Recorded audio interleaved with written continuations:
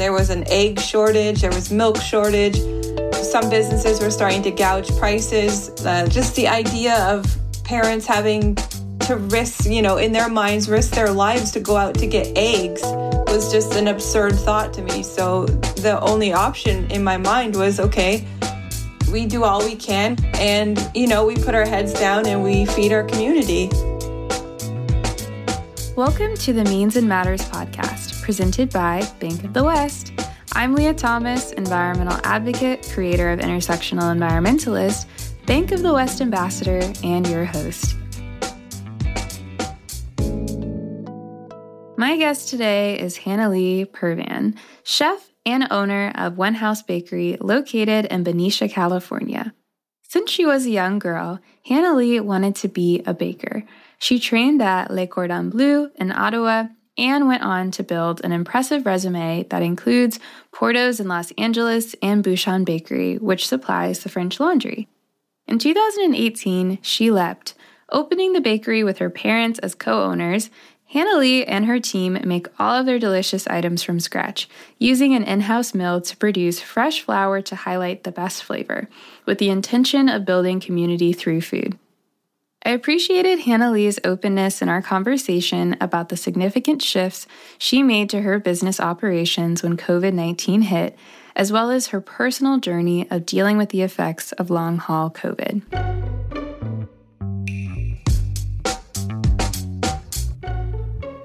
Hi, Hannah-Lee. Thanks for being here. So to start, I'd love for you to describe your bakery. Take us inside One House Bakery with the hustle and bustle and the sights and sounds. What's the experience like in your bakery? It's almost 4,000 square feet, so it's a very big building. It's just open, it's bright, has big wood beams. It's a working bakery. Everything that we make is made in one house. So you can come and see the flour being milled and you can see, the meat being butchered. And I just wanted people to understand what goes into our food. I want them to be safe and happy. And obviously COVID was not a thing when we first opened, but I wanted the bakery to be somewhere where our customers felt like they were at home. If they want to stay and sit up in the balcony for 14 hours, it's fine with me. You don't have to buy something every hour. Well, that sounds so lovely. And if I ever make it up to the Bay Area or I'm going in that direction, I hope that I can stop by. So you wanted to be a baker and own a bakery from a very young age.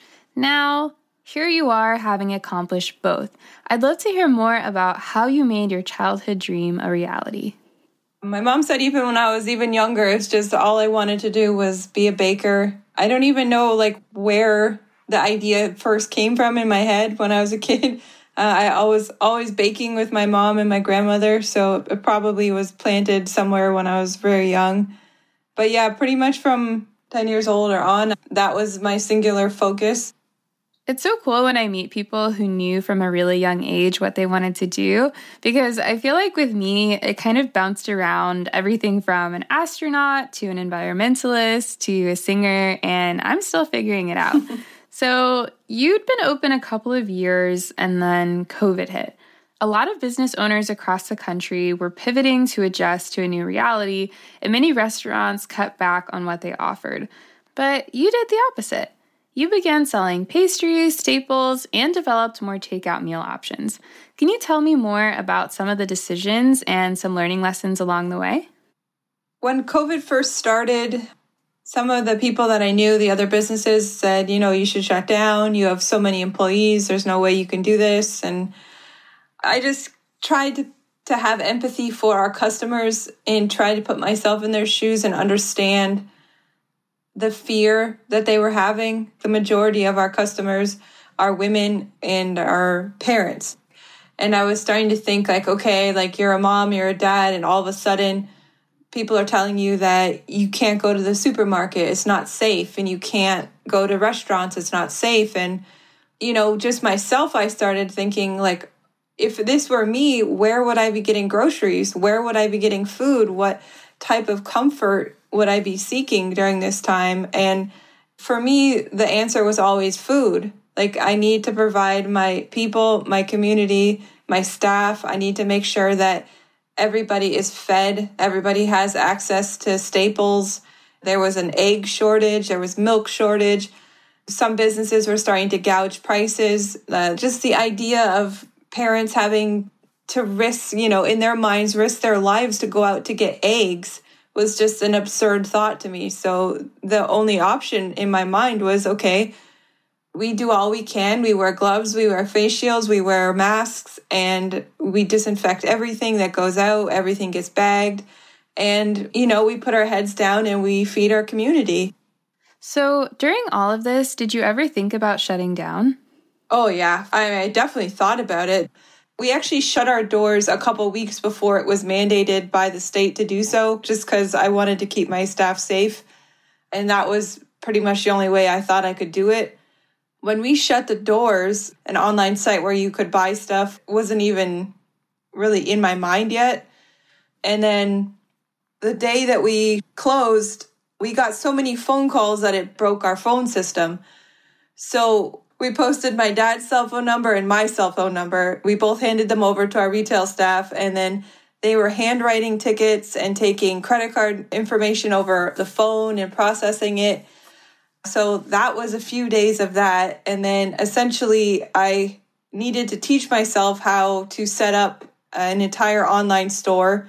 I got that done overnight. And then the company tells me that they can't print tickets to the kitchen or the barista.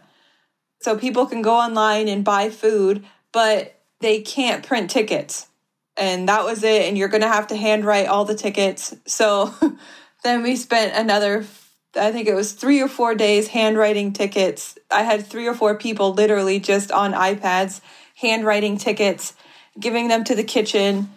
And we're talking like 300-400 tickets at this point. I'm in the back crying, telling my dad that, this is impossible. And, my dad being my dad was like, absolutely not. Like, this is absurd. They can send a man to the moon, but you can't print a ticket to the kitchen. So, he went all dad on them, and he comes back down like an hour later and he's like, they're going to figure it out tomorrow. So they figured it out the next day. And then essentially from that point on, it's just been setting up new registers at the door. So we have a space where online orders can come pick up, or you can buy at the door now. We have obviously the register for phone call orders still, and then the online system. So it's just been a lot of learning. It pushes your business probably 3 to 5 years ahead of schedule where you thought you were going to be. This is the only thing I've ever wanted to do my whole life, and there was no plan B. This is it. You figured it out or you failed. Tell me about your family's support and involvement in the business. My parents have been my number one supporters since day one. They always told me that I could do whatever I wanted. Just make sure you're the best damn whatever that is. My parents, they immigrated from Canada to help me with this. They left everything behind because they wanted to support me. They've poured their entire life savings into the business. My husband and I put our life savings into the business, which was not a lot, but it was, worked hard for. When COVID hit, the idea of my parents losing their life savings and myself losing my dream, there was no other option than to move forward. After a short break, Hannalee and I talk about how, despite her business surviving during COVID, her personal journey with COVID had only just begun. Hey, I'm Quincy from Campfire Coffee in Tacoma, Washington, a company that I co-founded with my wife, Whitney. Just want to say that we're proud that we switched to banking with Bank of the West. They share the same values that we have, protecting our environment and supporting diversity and sustainability. You survived amazingly in 2020, and the business came back stronger. But then on the One House Bakery Instagram, you shared a personal post about complications you had after contracting COVID-19. I ended up getting a breakthrough case of COVID a couple of months ago, and it was the worst, and you were very brave for sharing with your community. Could you tell us about what that experience was like for you and why you decided to be open about it? Initially, I thought I was just having allergies. I was just kind of stuffy and my nose was stuffy and I didn't have a fever. I didn't have any problems breathing. I wasn't coughing. And then all of a sudden, my taste was gone, my smell was gone, and that was it. So, I obviously shut the business down. I went and got tested, and it came back positive. I immediately get all of my staff tested. Everybody is paid. The idea of not getting their wages is just absurd. So Mom, Pops, and I pay out of our pocket to the entire staff. We decide that we're going to shut down for the whole week because we don't know how it works. If somebody's exposed, like how long does it take for symptoms to show up? There's just so many things that we don't know at this point. And we got 2 different companies to deep clean because, I'm everywhere in the bakery. I'm in every department. I'm talking to everybody. But it turned out nobody else had it, luckily. And then first month, second month, third month goes by. I still can't taste or smell.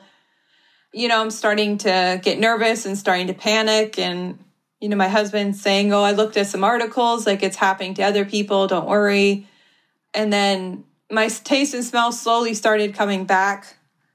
But it turned out that it started coming back wrong.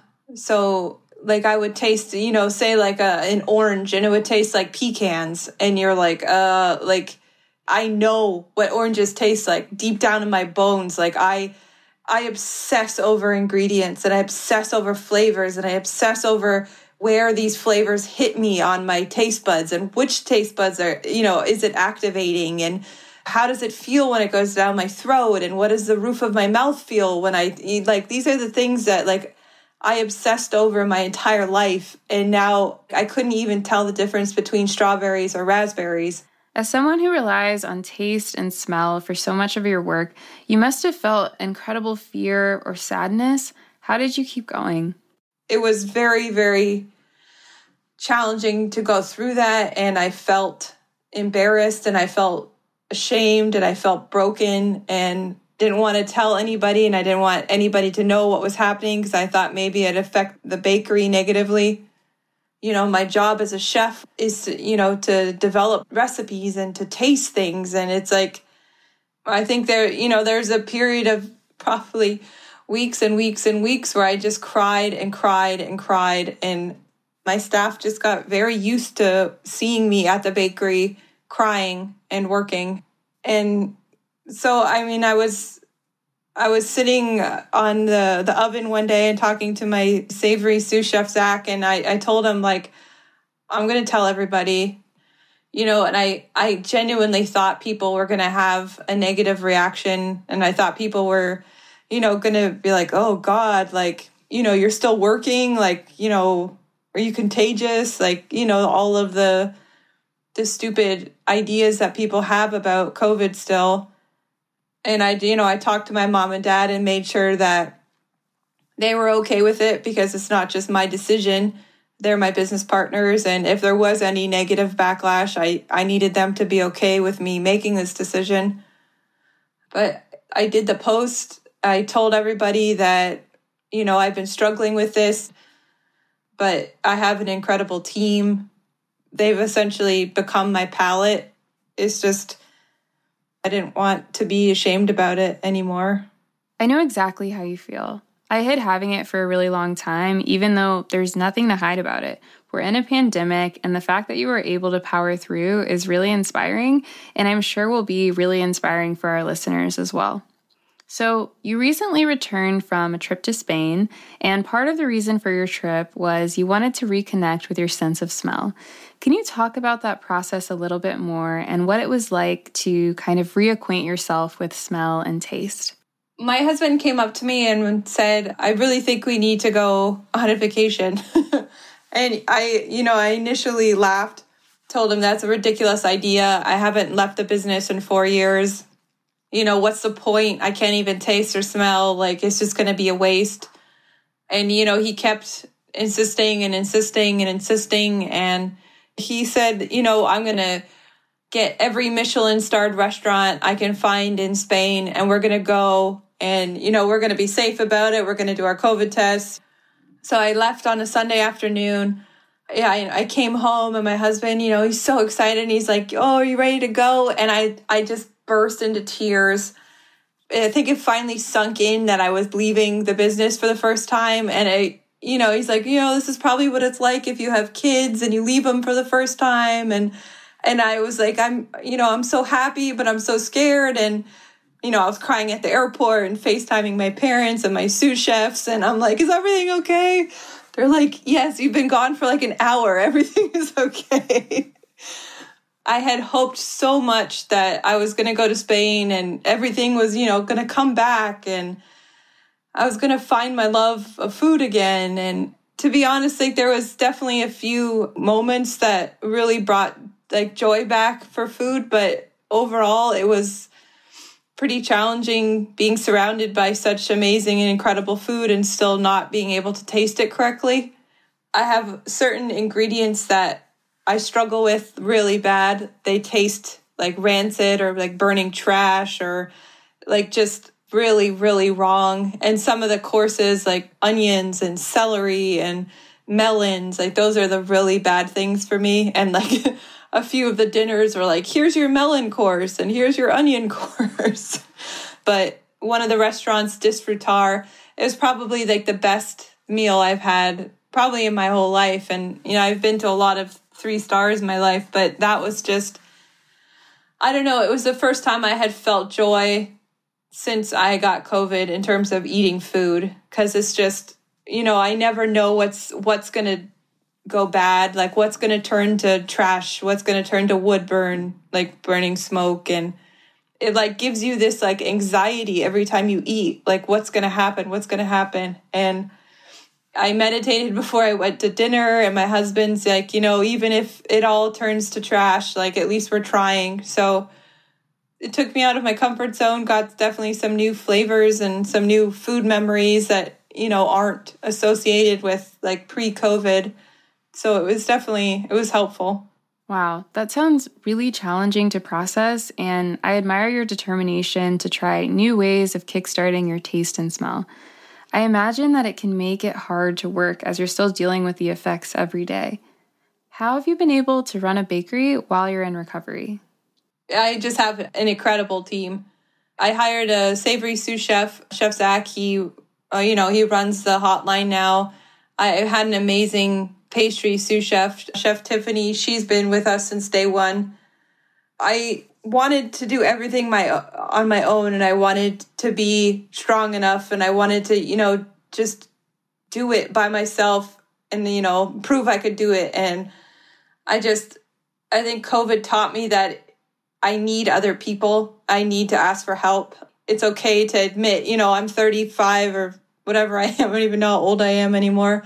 But it's like, I need my parents. I was just hugging my mom yesterday at the bakery because celery turned to trash. And my staff sees me crying and they understand that we're humans and we're not robots and we're struggling through stuff right now. And they understand and they know that I need them and, that we're a team. And when they need me, I'm going to be there for them. Where are you at today, and how do you reconcile your loss of taste and smell with the joy of owning your business? I realize like every single meal is different. Every single ingredient is going to be different from one day to the next. So I try to think about it like in this meal right now, right here, what tastes good, what doesn't. Does any of it bring happiness? Like, I just try to think of it on an individual basis. And in terms of like what that means for my business is you just have to keep going. There's not an option to stop. In my mind, of course, there's always an option, but for me, this is it. And I want to provide my community, my customers, my family, my employees, I want them to feel happiness through food. I personally don't feel happiness through food right now, but that doesn't mean that I've lost the ability to provide other people happiness through food. I just have to keep remembering what food tastes like and pushing myself to keep creating, even though, it makes me sad that I can't taste it. But I know, watching my staff eat the food and watching the customers and hearing the customer stories, I know that they're still happy. And essentially that was the goal of One House, was to provide happiness through food and to support our community.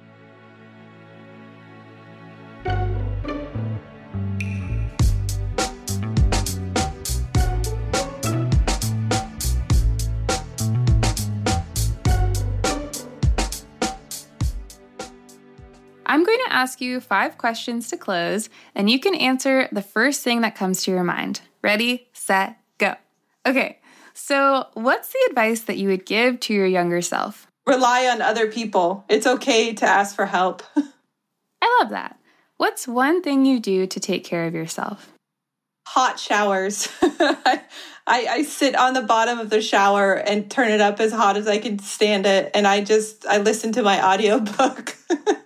What's the best advice that you've ever received from a mentor? Probably Chef Octavio at Bouchon. He just, told me to stay positive, just to keep pushing, to not give up. He said he knew me and giving up was never an option. He said, just keep looking forward, keep pushing, keep pushing, keep pushing. What's a book that's on your nightstand table or one of your favorite books to read?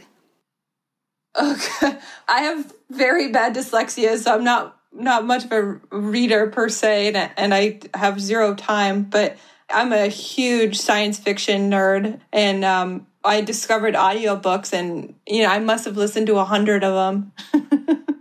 And last but not least, what's a gadget or device that you can't live without? My AirPods.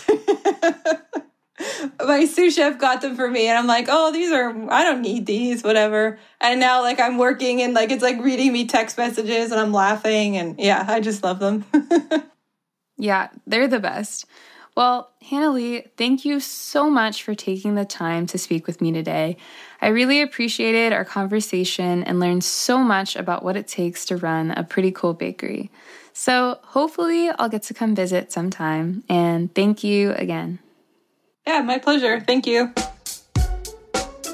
To find out more about Hannah-Lee and the other women we are profiling on our show, visit meansandmatters.com/podcast.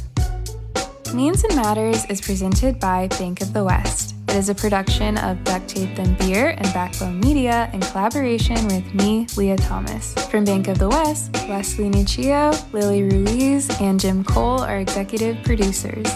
From Duct Tape Then Beer, Becca Cahal is the executive producer, Elizabeth Nakano is the senior producer, Anya Miller-Berg and Fitz Cahal are consulting producers, editing and mixing by Jacob Bain, original composition by Brendan O'Connell, transcriptions by Anai Miller-Yazid. From Backbone Media, Mercedes Brown and Becca Holland are producers. Thanks for listening!